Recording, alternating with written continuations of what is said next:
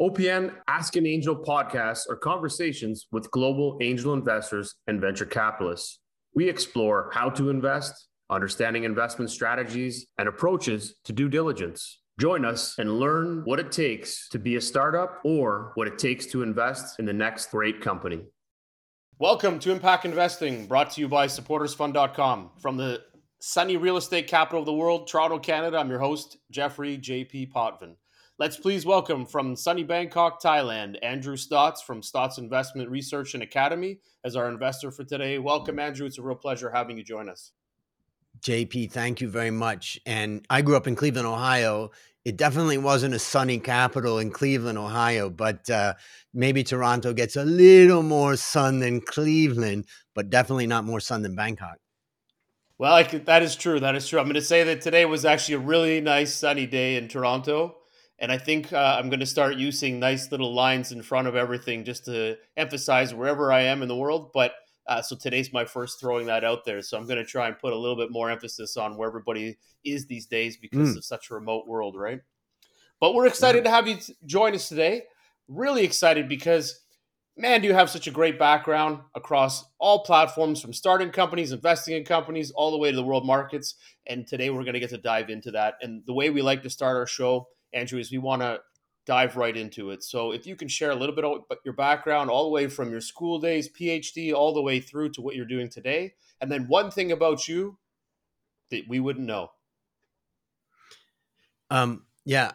Well, thanks for that. And the one thing that probably very few people know is I served time in jail.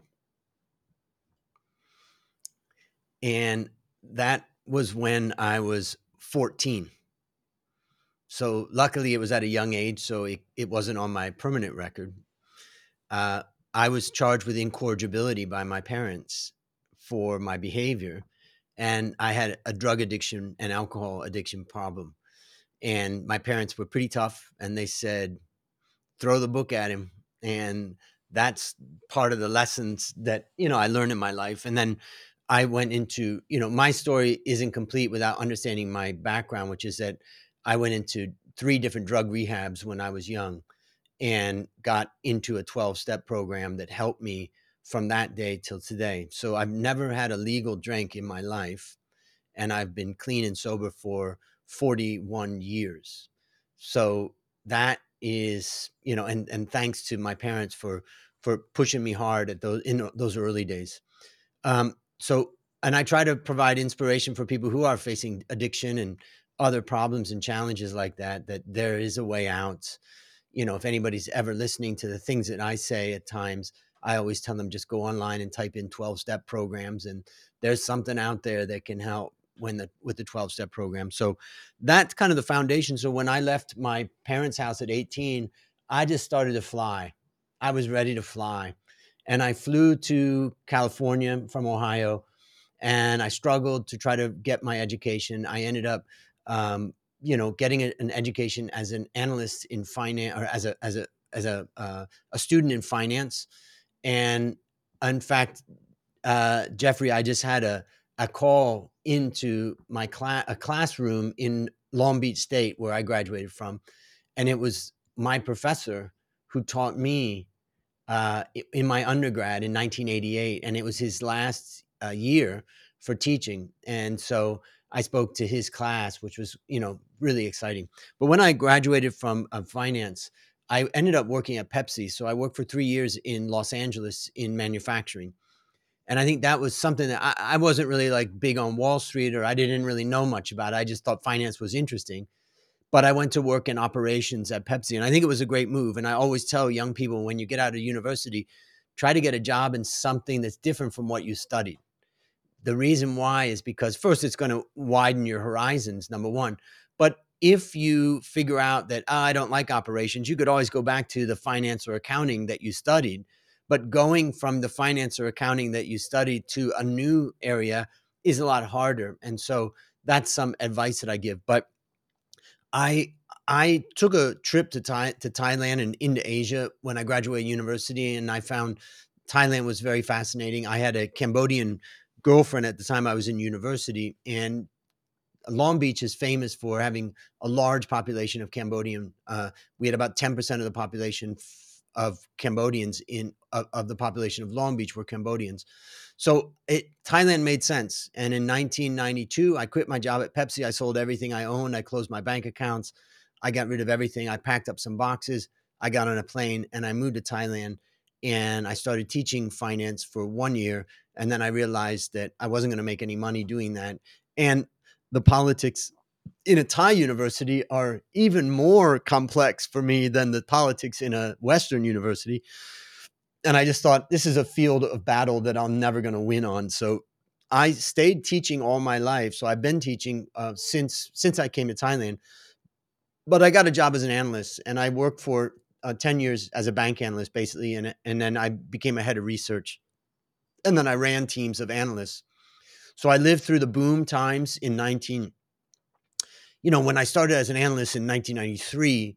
I lived from 93 until 1997, when we had the Asian financial crisis. So I was living in the boom times when banks were growing their balance sheets by 20%. And then I went through the bust time. And during the bust time, basically, I had to, learn as an analyst to how to recapitalize banks and all of that. So up until 2023, I really learned a lot about that. And so I had a career as an analyst and then as a head of research, which I did all of that for about 20 years until I set up my own firm, Stotz Investment Research and Stotz Academy. Now, in 1993, about my best friend Dale came to see me in Thailand. He was studying in Japan and he's fluent in Japanese. And he said, coffee in Thailand is terrible. And so he said, why don't we start a coffee business? And so he came back, and in 1995, he set up CoffeeWORKS, our coffee business. And we started to grow, but it was pretty tiny. I would say in our first year, let's say 1997, we probably had $100,000 in revenue or whatever. We had a factory. And the key thing is that in the 1997 crisis, everything kind of fell apart. The economy in 1998 in Thailand contracted by 11%. It was brutal. And for the coffee business, it was basically a death blow. And for my job as an analyst, I lost it in April of 1998. And we moved into the factory to try to figure out how to regroup and make our coffee business survive. And there's just one little defining story that I tell, is that in August of 1998, it seemed like all had been lost. We had invested our money. I had still had, in savings and stuff, but we weren't getting, our business wasn't running the way we wanted to. We didn't have the money to try to expand. Plus, there weren't people buying coffee at the time. It was just a crisis. And so we were living in the factory since April of 1998. And I got a phone call in August of 1998 from my sister, who said her cancer returned. And when I hung up that phone, Dale and I just sat there and cried in this, rainy Sunday in the middle of, a jungle outside on the outskirts of Bangkok. In 1998, two American guys, what are we going to do? I had to get on a plane, go back and see my sister. And unfortunately, she passed away in a week after I got home. And and then I came back to Thailand and was depressed. I didn't have a job. Our business wasn't going. And I often say to people that startup is kind of a trap. Sometimes you get in a situation where you can't go forward because we didn't have the funding to hire their sales team. Plus, there really wasn't that much sales in a down economy. But you also can't go backwards, because if we wanted to exit and sell our business, we were going to get 10 cents on the dollar for what we invested. So sometimes you're just sitting there trying to not get knocked out. And that is exactly what happened to us in the year of 1998. And maybe I'll stop there because I've said a lot of stuff, but there's more to the story. But that gives you a picture of my number one. I've done 5 different startups over my career, but that's the one that I would say is the most interesting story in that way.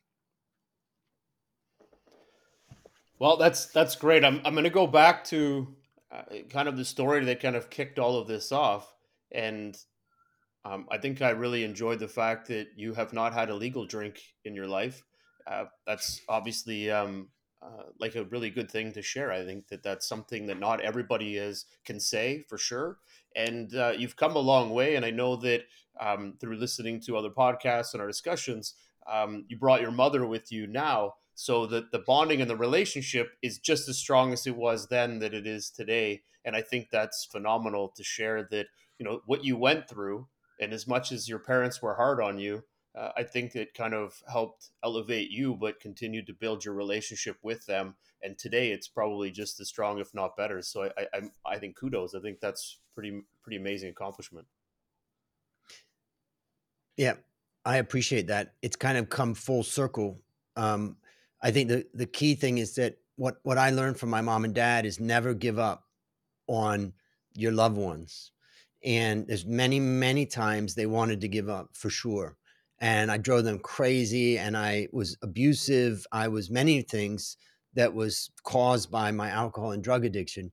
And they somehow managed to see through that and hang on and yeah, so it worked out. And so I brought my mother here 7 years ago when my father passed away, and we've built, in fact we were just talking yesterday about how we've really built an amazing relationship. She's 85 now, but we built a huge fantastic connection between the two of us. We were already close, but yeah, so for anybody out there that has the opportunity to take care of their parents, I highly recommend it, for the sake that it's something that you're never ever going to regret in your life. I love it. Well shared.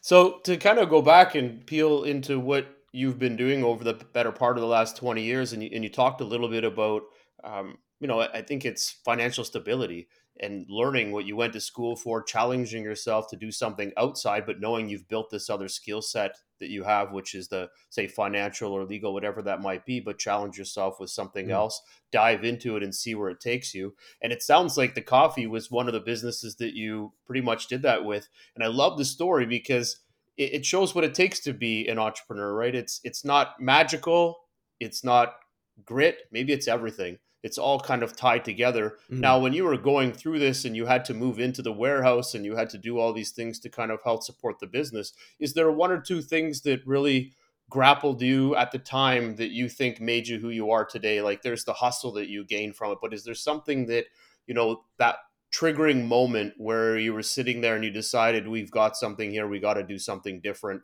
and that kind of turned the notch up? Because today that company's still flourishing. Yeah. So what was it that kind of moved you into Yeah. that next space?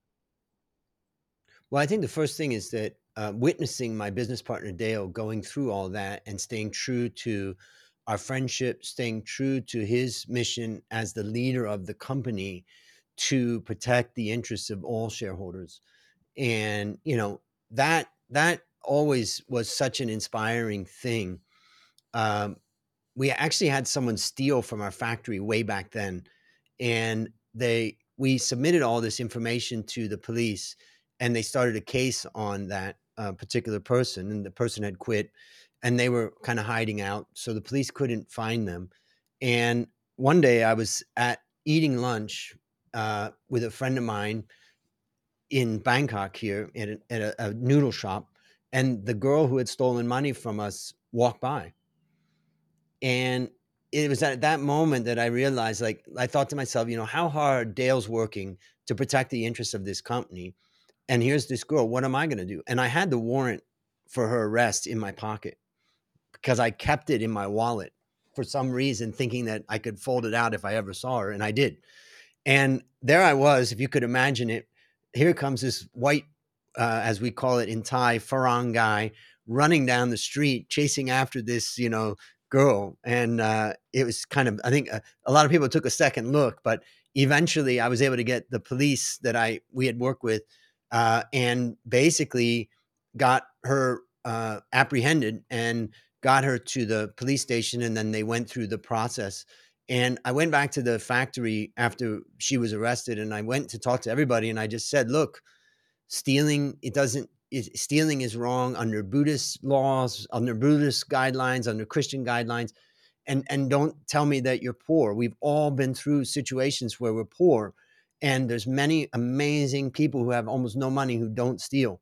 And so if you steal from this company, we're going to bring down the charges against you." And I think that isn't as a story that was, an example that's a legacy in our business, that basically set the tone of how we look at it. So I would say the first thing was the relationship with Dale and watching him struggle, but stay true to the message and the mission. And I think my inspiration that I want to provide to any startup founder is that, you know, it's only at the time of trouble and pain and suffering that your behavior really matters. It's easy to be in good behavior when things are going well, but when things are tough, that's a time that you really stand out. And so I really, Dale inspired me, and that made me want to protect the business more, support him more, get the funding that we need, and then get out of that. And so that, I would say, is probably a story that of inspiration.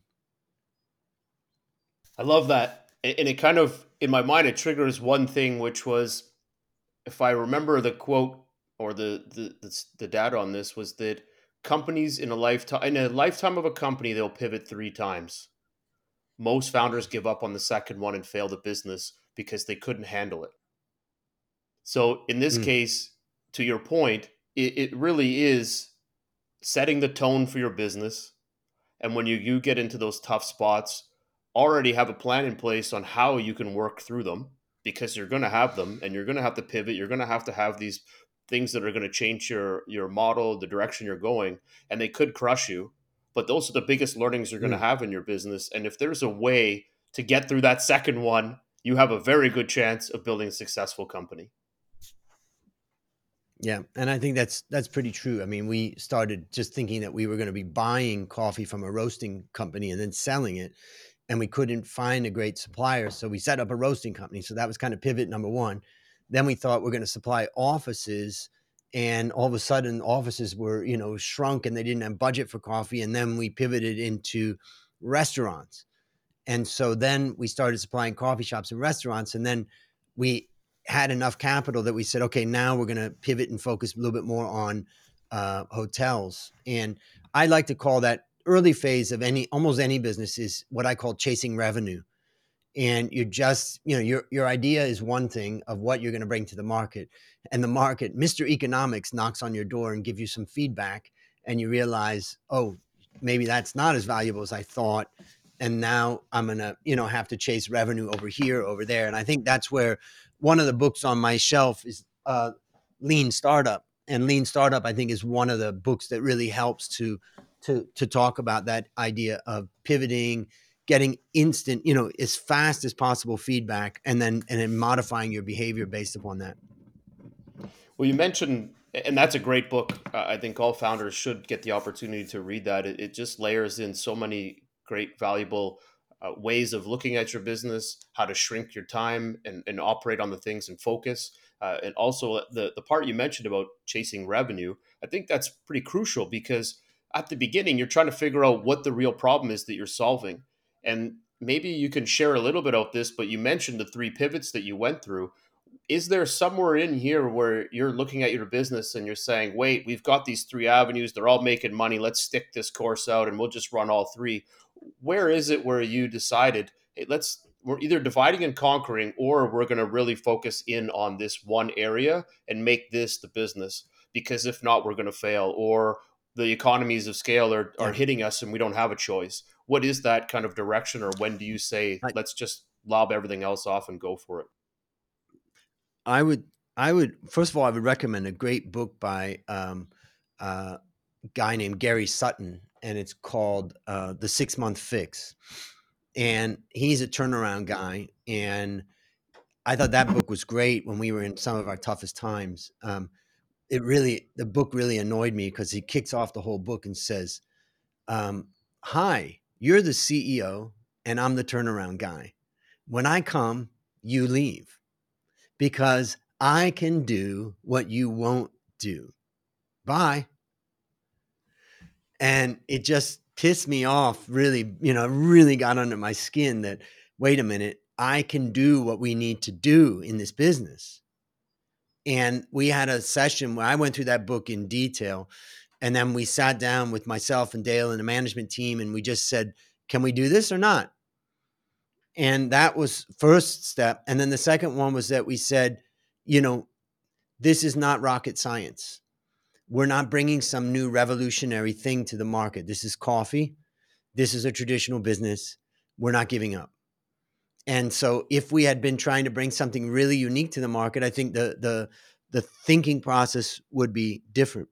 So that is one part of it. Now the other part is related to the idea of, do you drop something? Do you keep something?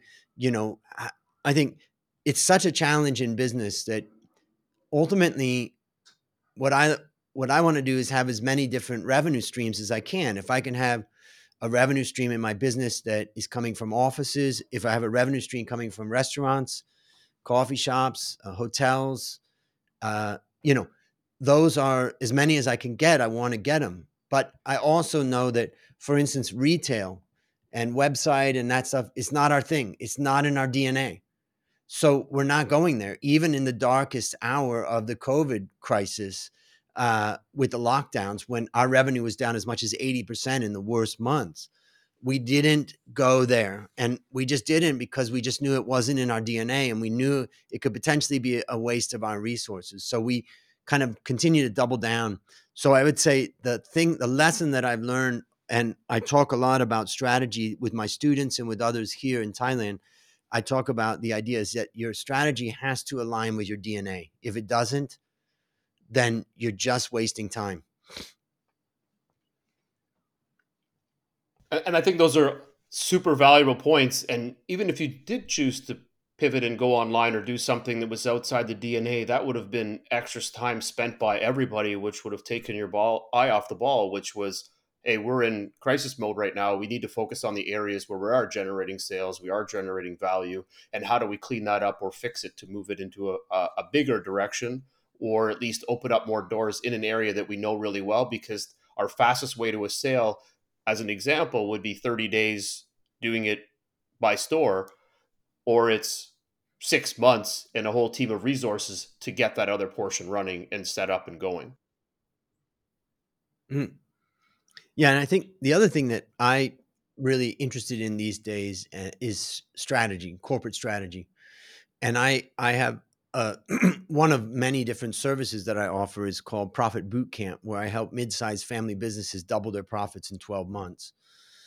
And with Profit Boot Camp, basically, uh, I have lessons that I provide to my clients on a weekly basis that they watch, take notes on, think about, and then I arrive at their facility every 2 weeks to sit down and discuss and debate. And the whole first month or so is devoted to the corporate strategy of the company. And I think that this is what's key. Diversifying into different revenue streams and doing different businesses is fine as long as your corporate strategy is clear. And ultimately, I like to think of a goal is, I want to get to the top of the mountain. The strategy is how I get there. And one of the so what I'm trying to do when I help my clients and when I look at our business is to focus on what's the DNA and how do we develop the strategy of this business around that. And so I think strategy is so critical, and it's also, what is your positioning in the market? Our positioning in the market is all about the service that we provide for our coffee business to the hotels and coffee shops who basically are having, morning coffee serving to maybe 300, 500, guests. And so we don't take our eye off the ball. It's not about the most amazing quality coffee. That's for a coffee shop company to do. But for us, it's about the machines, the technicians, the support to keep that coffee flowing so that they're delivering the right coffee experience for their clients. And, it took some time for us to kind of really figure that out. Originally, we thought it was about the blends and the recipes and all that. But now we've learned, and that fits with the DNA of Dale, who started when he was 18 as a technician fixing coffee machines. And he did that in the US. I love it. So you're Dale being the CEO of the business, driving it. It sounds like you're taking one of his core backgrounds, utilizing that and propelling the business forward and the business story forward. And then over time, you guys have, I wouldn't say pivoted, you found your lane. And your lane goes back to the best thing that you knew right away from the beginning. You tried other areas to see if this was the area that you could focus on to generate those other lines of revenue, but it always came back to the area that was the biggest problem that the market was telling you to go. And you guys eventually started to follow that, and that brought you kind of to where you are today, obviously, but it helped you build revenue and build growth. And that was because you found the real problem and you focused on that and you Mm. continue to move forward. Is that a fair statement? Yeah, and maybe I'll also describe the relationship between, let's say, Dale and I want to map that into the relationship between, let's say, a CEO and a chairman. I'm not officially a chairman of the company. I'm just a shareholder, and Dale basically is the managing director, and I'm a director. So ultimately, I know as a shareholder that's not working in the company, my job is to work on the company. And basically, Dale's focus, like any CEO, is growth, growth, growth. Opportunity, market, growth, all of those things is what he's constantly focused on. If you have a CEO who's not focused on growth, you probably have a problem. And then I see my role obviously is supporting him in that growth, but also my focus is risk, risk, risk. And so when you think about the CEO, think growth. When you think about the chairman, think risk. And if you just look at that as a way of thinking about that, you start to realize that the value of a great chairman or board advisor or just an advisor is basically the focus on risk, because the CEO's got to focus on growth. And so I just wanted to explain that relationship, and that's how we have it in our friendship. I love it. No, this is good, very valuable. So now you guys have built up this great business, and over time, you have diversified. You've worked in different areas on the financing side, investing in different areas, and you've even written a couple books.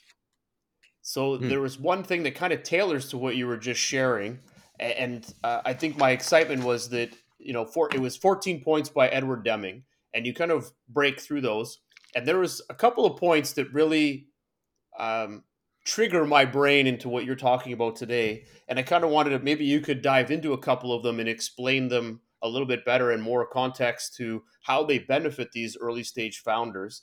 And one of them, I think you touched on a lot of these, but I'll start with the first one, which is create constant purpose towards improvement.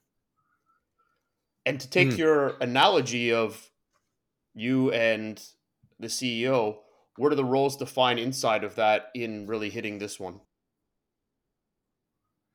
So first, when I was working at Pepsi, I was kind of into statistics and finance. So and my boss at the time basically said, "Hey, you should go take this seminar with this guy, Dr. Deming."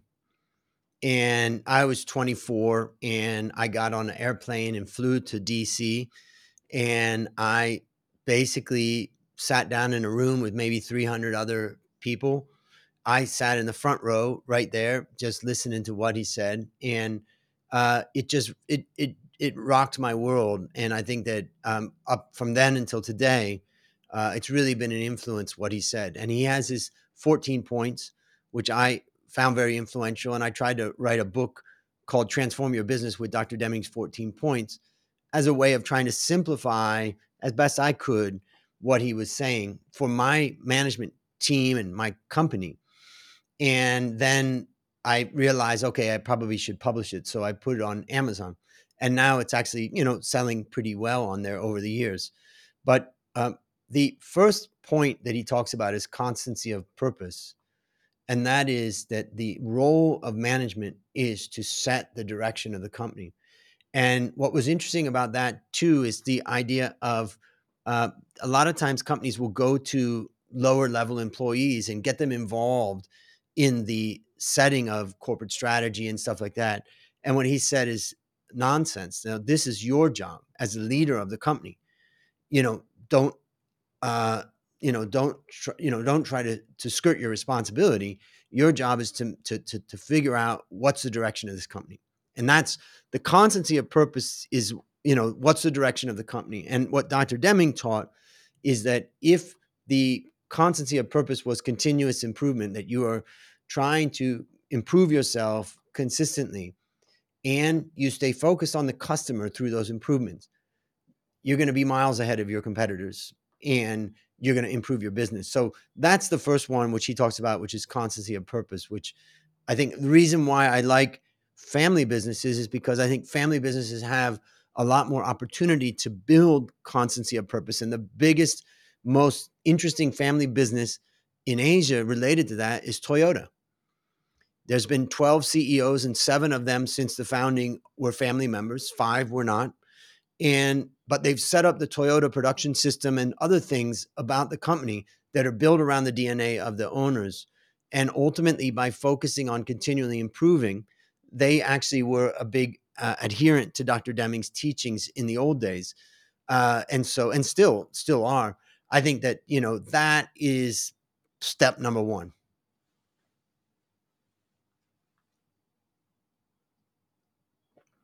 I love it. So there's another point that follows into that, and we probably don't have to touch on this one too much, but it's work with one supplier to reduce cost. And the reason why I like that one is because I think it emphasizes your point earlier, which is that if you're going to be building a business and you're going to drive this business forward, if you have too many uh, people operating in too many businesses, you get diluted, you get too busy, you're all over the place. And if you can find ways to streamline things faster and better and be able to build on price and cost, you're going to have a better opportunity to grow your business.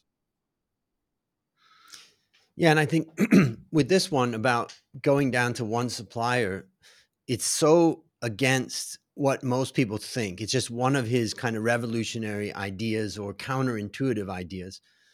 And his point is that, first of all, by beating up suppliers against each other, the first thing is you're destroying trust, and the willingness and the desire of the supplier to invest in improving the product and service and the supply of the material that they're providing is just disappearing. And so you're never going to have the trust and the connection that's necessary to take the improvement of your product and service to the next level. The second point that he would make about that, I believe, is that the every single product and service, every single product that you bring into your factory, let's say, or into your business as a service, has variability, and nothing is perfect. There's a range of incoming material, and let's just take coffee as a clear example. If we go out and get a bunch of different suppliers and pit them against each other, first we lose trust, number one. And the second thing that happens is that when we switch suppliers, it causes a downstream effect to our roasting, to our packaging, to the storage and the shelf life of the coffee, to the taste, and the reverberations of that switching back and forth has downstream effects that the people who are making those changes in the purchasing department have no clue about. And that's where it's, about thinking about what are we optimizing for here? Are we optimizing for, let's say, the lowest priced, lowest cost coffee bean? Or are we optimizing for the best and most consistent morning coffee experience for the customer? And the job of senior management is to get the aim of the system, the operation, the aim of the business clear. That's part of the constancy of purpose. And that's really part of, the way the way I think that he described it when I listened to it and everything I've read and learned. It's great, and it ties into the whole model of change. People are afraid of change. So if you have that one supplier doing one thing, and again, you build trust, trust is huge because now you can lean on each other to solve bigger problems. You can get out faster of those problems and move forward. But on the change side, if you build something that's really consistent, people keep coming back. It's like going to a restaurant. If your favorite meal is lasagna and every time you go back and keep changing it, then you lose that consistency and you decide I can't go there anymore because it's not the same coffee, it's not the same lasagna. But I was in love with the one you served last week. What happened to that one? So I think it breaks people down when they're looking for that pattern. And everybody has a pattern, right? Every day you go the same way, pocket, your phone's in the same pocket. Everything is mapped out to the easiest and fastest way to get from A to B. And if you keep changing that, then you'll lose customers instead of gaining them and building that respect with them. Yeah, imagine if you're a rock star or a pop star and you went to your concerts and you have new material and you want to, you're tired of the old stuff and the only thing the audience wants to hear is that old song that had so much meaning to them, and that's it. And if you go and you just bring something completely new, you may find that you didn't actually satisfy what they want, and it can be a bit repetitive, but ultimately what happens is that customers want consistency in products and service. I love it. The next one that stood out is on leadership. And I think this is probably what every business early on struggles with, implementing great leaders, or at least starting with them. And I think you found from your best friend that he came to you with this great idea, concept to build a business, and you jumped in and backed it and became a great duel in building this company out. And you went through the thick and thin of it. What's the version that you feel is the best way to overcome that, to find the right people, especially early on, and of course utilizing through the 14 points? I mean, I think the first thing is you've got to have a clear aim and a clear mission for your company. And that's where a lot of the things that I hear, like mission, vision, values, people waste a lot of time on that stuff. And I spend a lot of time on just trying to come up with something very simple about what is unique about that company and what's the mission. And ours is this message of the quality in the person's mouth, or what one of our supplier calls it, the in the cup quality. What we want to think about is that coffee experience. That's what we're driven by. And since most people are drinking coffee in the morning, we can say that morning coffee experience. And since that first coffee experience of the morning is probably most important, it's that first coffee experience. And that's really the aim of our system, to maximize that at the lowest cost possible, and keep it as efficient as possible. And ultimately, leadership is about how are you bringing the company, setting the direction of the company, staying true to the direction of the company, and then communicating that. I used to think that strategy was secret, but now I realize strategy must be public. If your strategy is not clear and public out there, then it's probably the case that the market isn't feeling it or seeing it. So leadership is key, and then you move down. I think the main thing that Dr. Deming focused on what I found fascinating when I sat and listened to him is he was so tough on senior management. And he really said the responsibility is yours. You set the system. You set the aim of the system. And the employees, you can't go out there and talk to the employees about, I want better quality, when you're not giving them the right tools, where the equipment's old. You're not giving enough money for maintenance.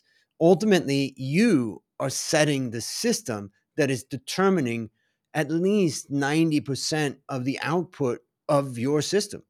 And to go and blame that on the employees, you got it all wrong.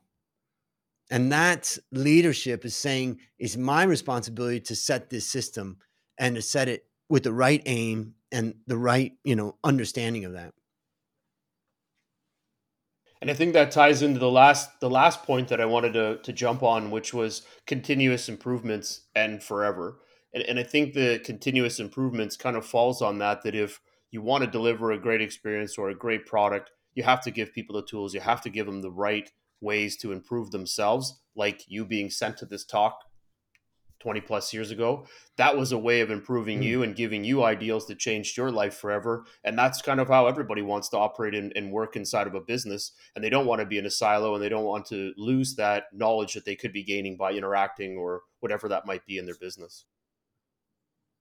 Yeah, and I would just to hit this one home, what I would say is, if you are implementing in your business KPIs, key performance indicators, particularly for individuals. My advice is stop that crap right now. And the reason why I say that is because it's hard enough to come up with an aim for your business and a strategy for getting there. It's hard enough to find the right people to work with you to get there. It's hard enough to get the different departments to work together. It's hard enough to get people to work together. When you do individual KPIs that are tied to compensation, you are setting a fire of competition between your employees, between your departments, that is going to be extremely hard to overcome. Let's now just accept the fact that the best times in our lives is when we're working on projects or activities that are intrinsically satisfying, not extrinsically. Getting an A was never about, it was about the feeling I felt that I could accomplish that. It wasn't about, oh, now my dad and mom like me, or, society wants this or that. It was the intrinsic. And so what I really learned from Dr. Deming was that your job as a leader is to build the intrinsic motivation inside the company, get everybody in the same direction, break down the silos, get rid of this kind of individual compensation. It's a typical American thing. It doesn't happen as much in Thailand, but they're getting infected right now by KPIs. But it doesn't happen as much in Thailand because they're really good at working together, as well as most Asian, companies and individuals. But really, I implore you, go out, talk to your employees, talk to your managers, and find out what they think about your KPI system. And you're probably going to find out that they're not very happy with it. And you would be probably better off spending that time and energy figuring out how we make this an amazing place to come every single day to bring the value to our customers. I love it. That's awesome. And I think founders can start to understand this more in their second and third company than they will maybe in their first company. And they'll start to really understand some of the other points that you made, that, you know, you have to be tough. And you mentioned tough is a big one in being a business. And that could be from having to let people go or pivot in harder directions because of lost revenue, whatever that might be. But I think some of those, unfortunately, get learned in your first company the hard way than they do in a good way, where you're able to pivot faster than they hit you. Whereas I find in first time founders, you get hit a lot faster and more times, and sometimes you just can't make it through all the hits. And then in your second company, Yeah. you start to project and see those things before they come. And, you know, those are some of the learnings that you're going to Mm. gain. But I think to your point, you know, everything is a learning ability. Everything can be structured. Everything can be built into a great strategy. You're going to pivot through that strategy, and to layer in, don't build KPIs individuals, build KPIs on for the business itself, and use those goals as targets and go after them. Yep. Yeah. I mean, let's everybody get together on how we're delivering revenue growth, profitability, whatever those numbers are, at the corporate level, at the company level. And let's get everybody together on that and get them rewarded, based upon how we do as a company. I love it. There's a great book that I read a long time ago, and I was trying to remember the name. I believe it's called World Inc. And a good portion of it's tied to Toyota and how that they have built out a 20-year plan strategy that they execute on, but they always have a 10 to 20-year plan, which is very unseen. Businesses just aren't able to manage that type of planning, and they've done a phenomenal job at that. And it kind of encompasses everything that we've been talking about today, is that if a business is going to be successful, it does have to carry a really good strategy and a strong leadership team and broad communications that allows everybody to work together and build all together at the same time. I wish I knew all this stuff when we started CoffeeWORKS, and when we started, my other businesses.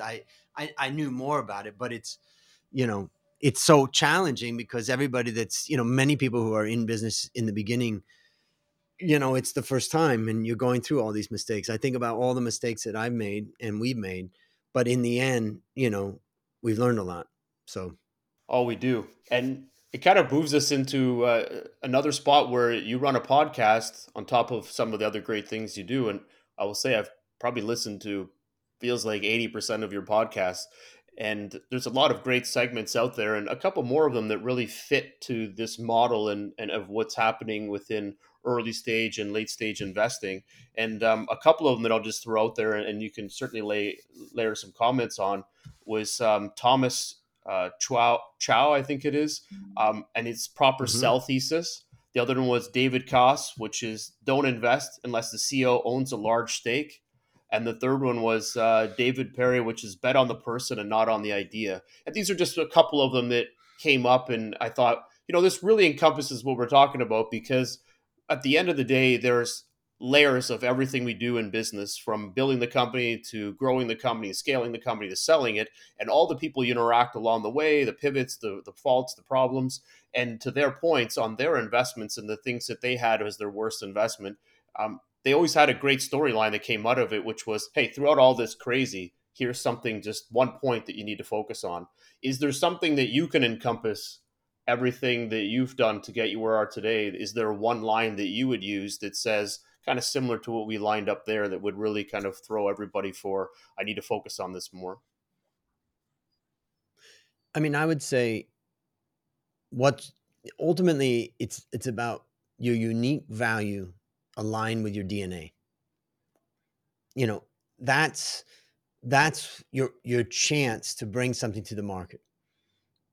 If you can focus in on your unique value and make sure that it's aligned with your DNA, the only other thing that I would say is then constantly, as Dr. Deming taught, don't look at your competitors, look at your customers. The last thing you want to do is say, oh, well, the competitor, and purchasing managers in companies will do that. Well, they say, well, the competitor gives me this and they give me that. And weak managers, weak founders are people who are driven by whatever people are saying like that. But your job is to focus on the customer and communicate and really try to understand what they need and try to innovate from that and bring them more value. And so, that those are the things that I would say are the most critical, things that I can think about from my own experience. I love it.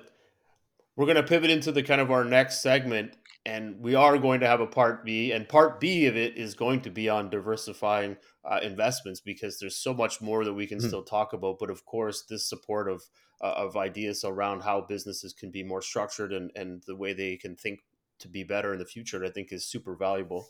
But we will kind of shift um, into our next segment, which is, it's called the 60-second rant. So the way Okay. this works is you have 60 seconds to rant about anything. I'm going to try and come back and counter it with one comment, and then you can close it off.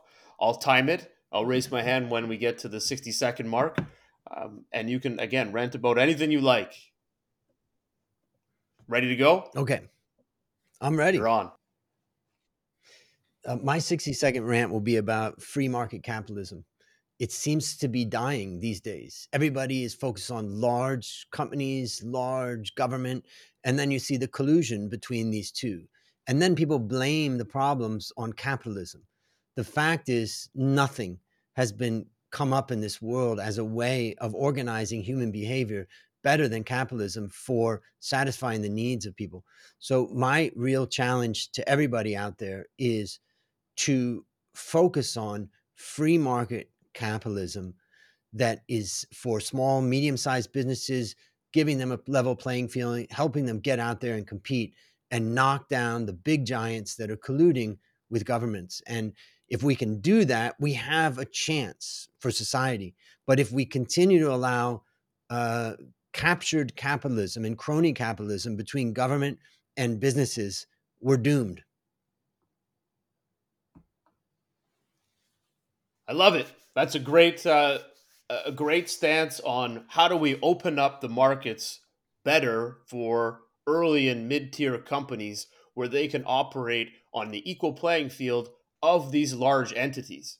Now, today we've had so much democratization occur with open platforms where anybody can invest, and all of these things that are kind of starting to drive this model. Does it feel like we're already there, or do you still think that in order for this to really take hold, they need to educate people better in finance at early stage, meaning when they're in grade school, high school, they need to do a lot more to educate people on how finance works? What is the real impetus that's going to change this? Because today it's only the smart and only the richest seem to be surviving in this government driven collusion. How do we drive that down and to really help these markets? I think it's over for the West. Unfortunately, it's too late. The destruction of education, the destruction of family, and the destruction of religion, and then the collusion between big businesses and big government, and the ability to print money so much, gives so much power to politicians in the West that really it's doesn't. The only thing that's really I'm hopeful about is that at some point it's going to hit a wall, but I think we're probably far away from that. And so uh, I try to tell people in Asia, particularly family businesses, focus on your family values, focus on, if it's religion for you, focus on, Thailand is a Buddhist country. Don't let others destroy the value of family, the value of capitalism that has really helped in Asia. But in the West, I would say it's really, really in a very, very, you know, tenuous situation right now. And I, cheer on everybody who is fighting for free market capitalism. And, I like to say free markets because that's really the key. But for small and medium sized businesses, you got to fight hard and push to get representation to say, we need to be represented. So, yeah, that's kind of my observation. It's been 31 years since I've lived in the US. But as I look back and look what's happened, the destruction of education is a huge thing that I believe now. The question if is there a consequence to people getting a lesser education over the last 20 years or so? And I would say there is a consequence, and we'll find out and we'll learn. And is there a consequence for investing in education as what's happening in Asia? I think we'll find out and we'll learn. No, that's well shared. I think the rest of the world is pretty well versed at the fact that a lot of Asian cultures put a lot of focus on religion and education and family. And I think those principles are trying to push their way into this North America European style, and they're getting hit by a wall. And it's unfortunate because they're right. These are a big focus that should be how the rest of the world should be focused on, because that builds a lot stronger ties and bonds between people, and it allows people to actually operate again on the layers going up. When you have corruption at the top, it corrupts all the way down, and that's the unfortunate part of it. But that was very well Yeah, shared. the irony of it all is that what Americans in particular, I can speak to Americans, but what Americans are, claiming what they want is, and the destruction of education, the destruction of family, the destruction of religion is the exact things that the people who are going to America from countries all around the world are have served them so well. Their families, their religion, the education. It's just like it's not the values of the typical immigrant to America. But for some reason, Americans think that the value is to destroy those things.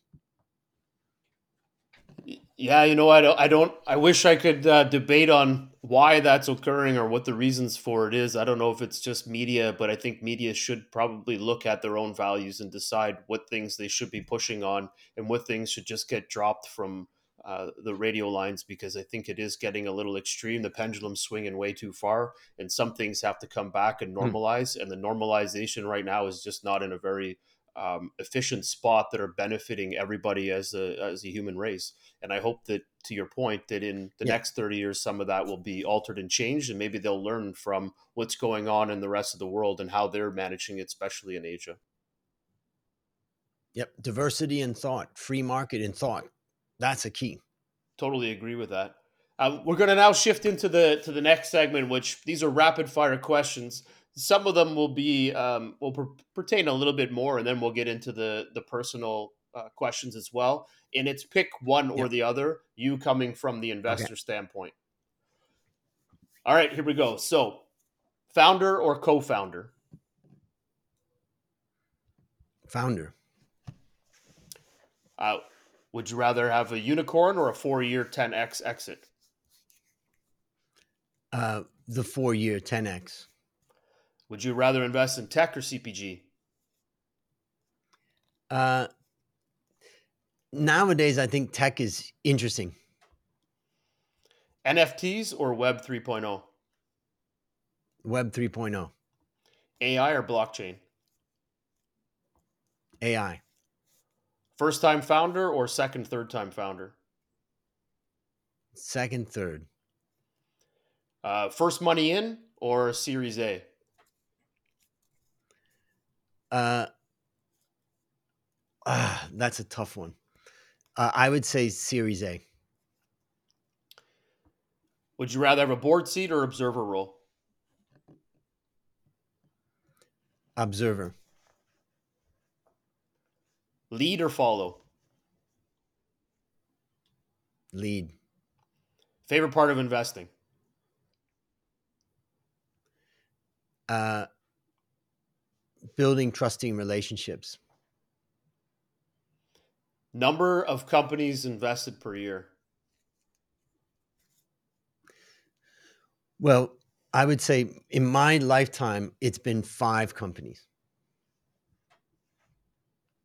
It's awesome.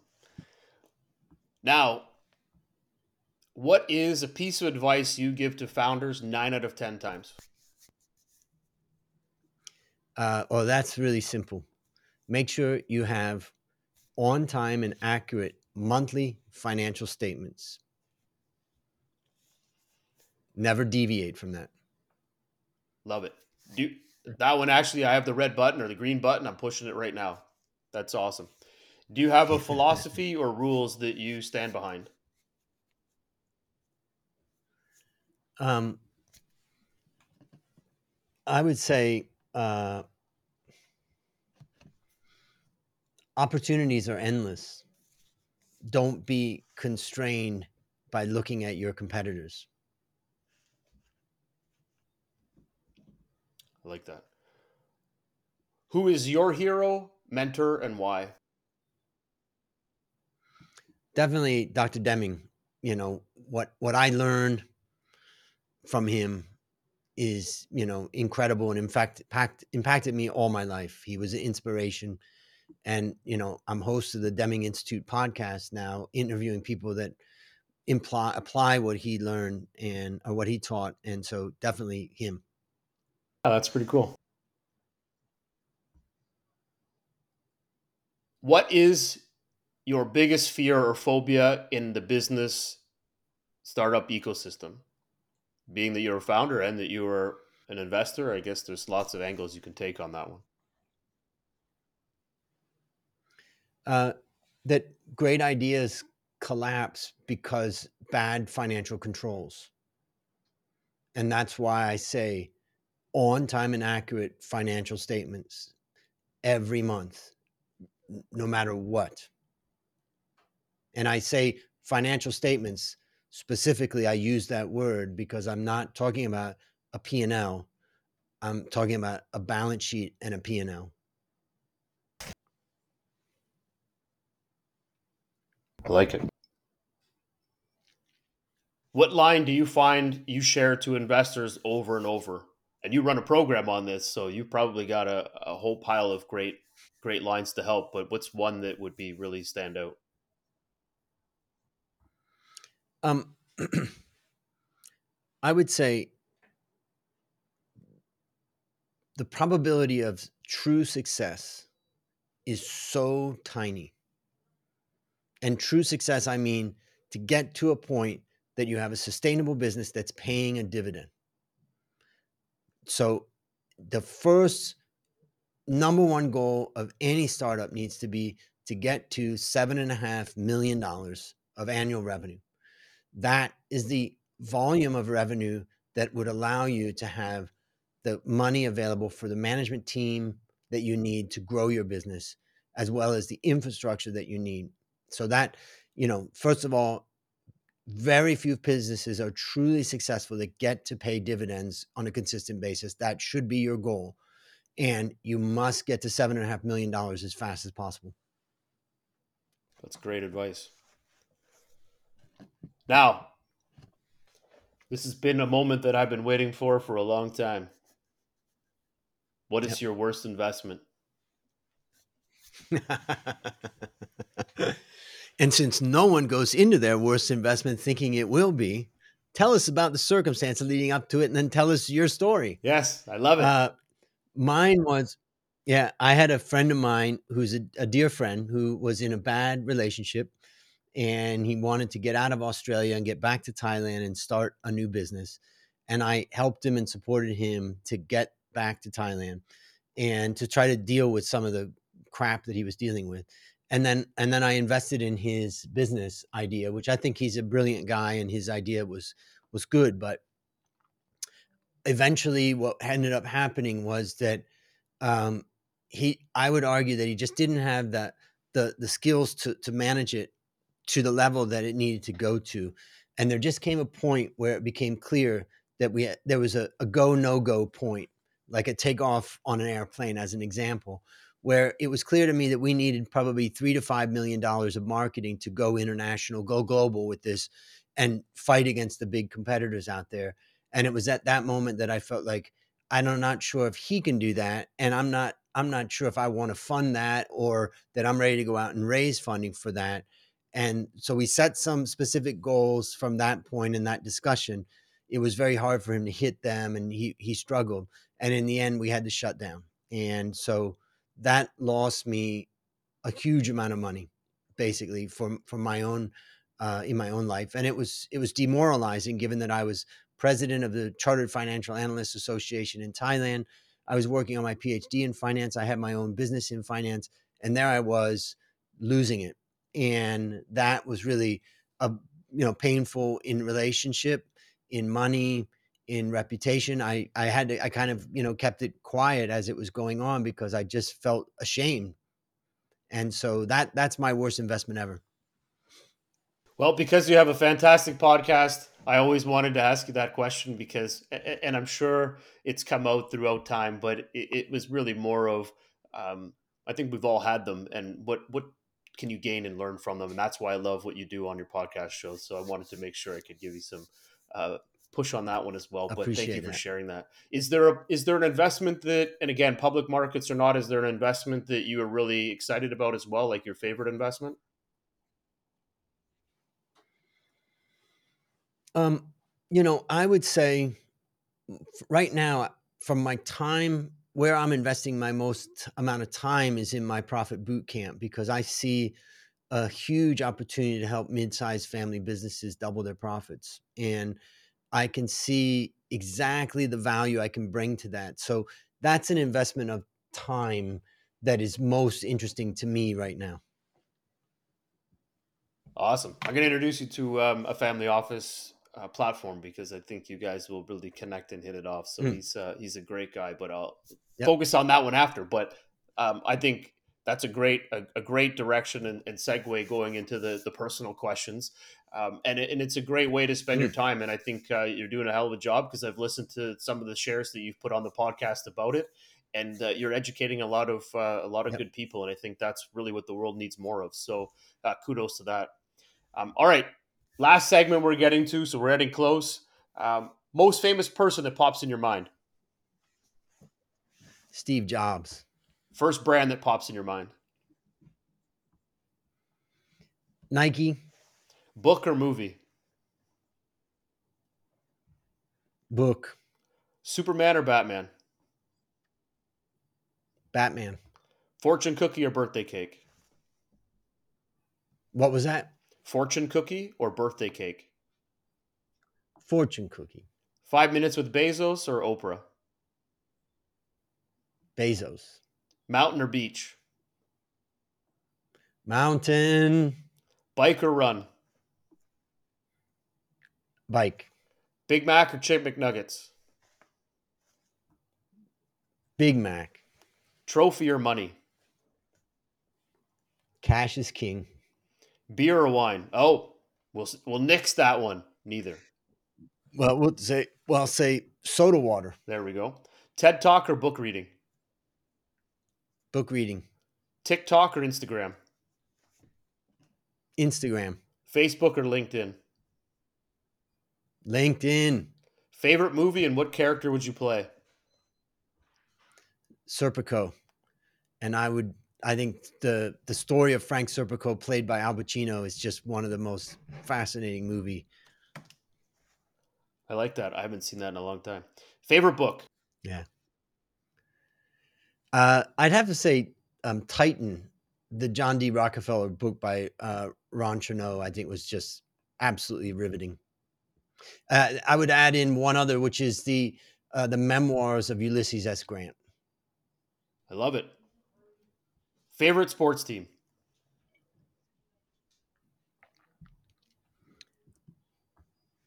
Don't have one. That's all right.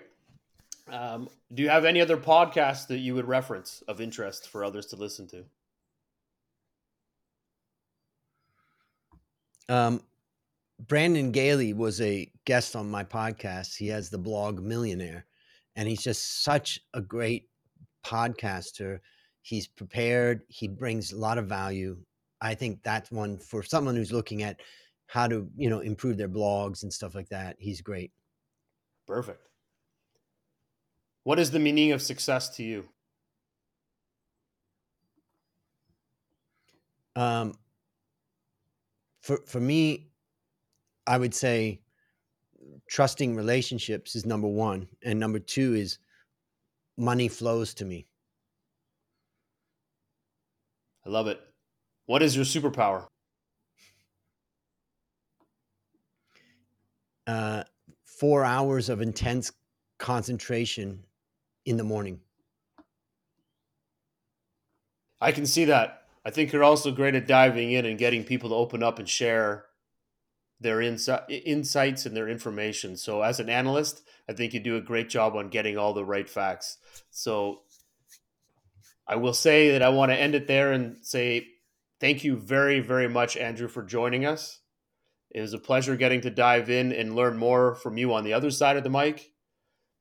And the way we like to end our show is that we like to give you the last word. Anything that you want to share to the investor community, to startups, to businesses out there, I turn it over to you to share. Please share how they can get in contact with you as well. And again, thank you very much for all the information you've given us today. And we look forward to part B, which will be diversifying your portfolio. But thank you. Yep, I appreciate you having me on. And my first point to the listeners is go to listen to episode 392, where Jeffrey and I talk about his worst investment ever, and that's at myworstinvestmentever.com. And I think that what I would just share is a saying that my mother said to me, and I love it. So I want to end with this, and that is good, better, best. Never stop to rest until your good is better and your better is the best. I love it. I got to try and memorize that. That's fantastic. Andrew, thank you very much for all your time today. It was brilliant. Thank you very much. Okay, so just to end things off with Andrew, fantastic deep dive into his experience on building a company and the financial aspects.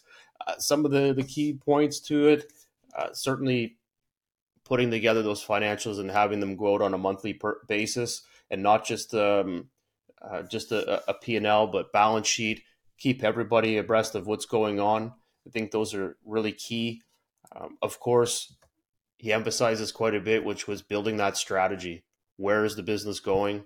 I think that's really crucial to operating and running your business.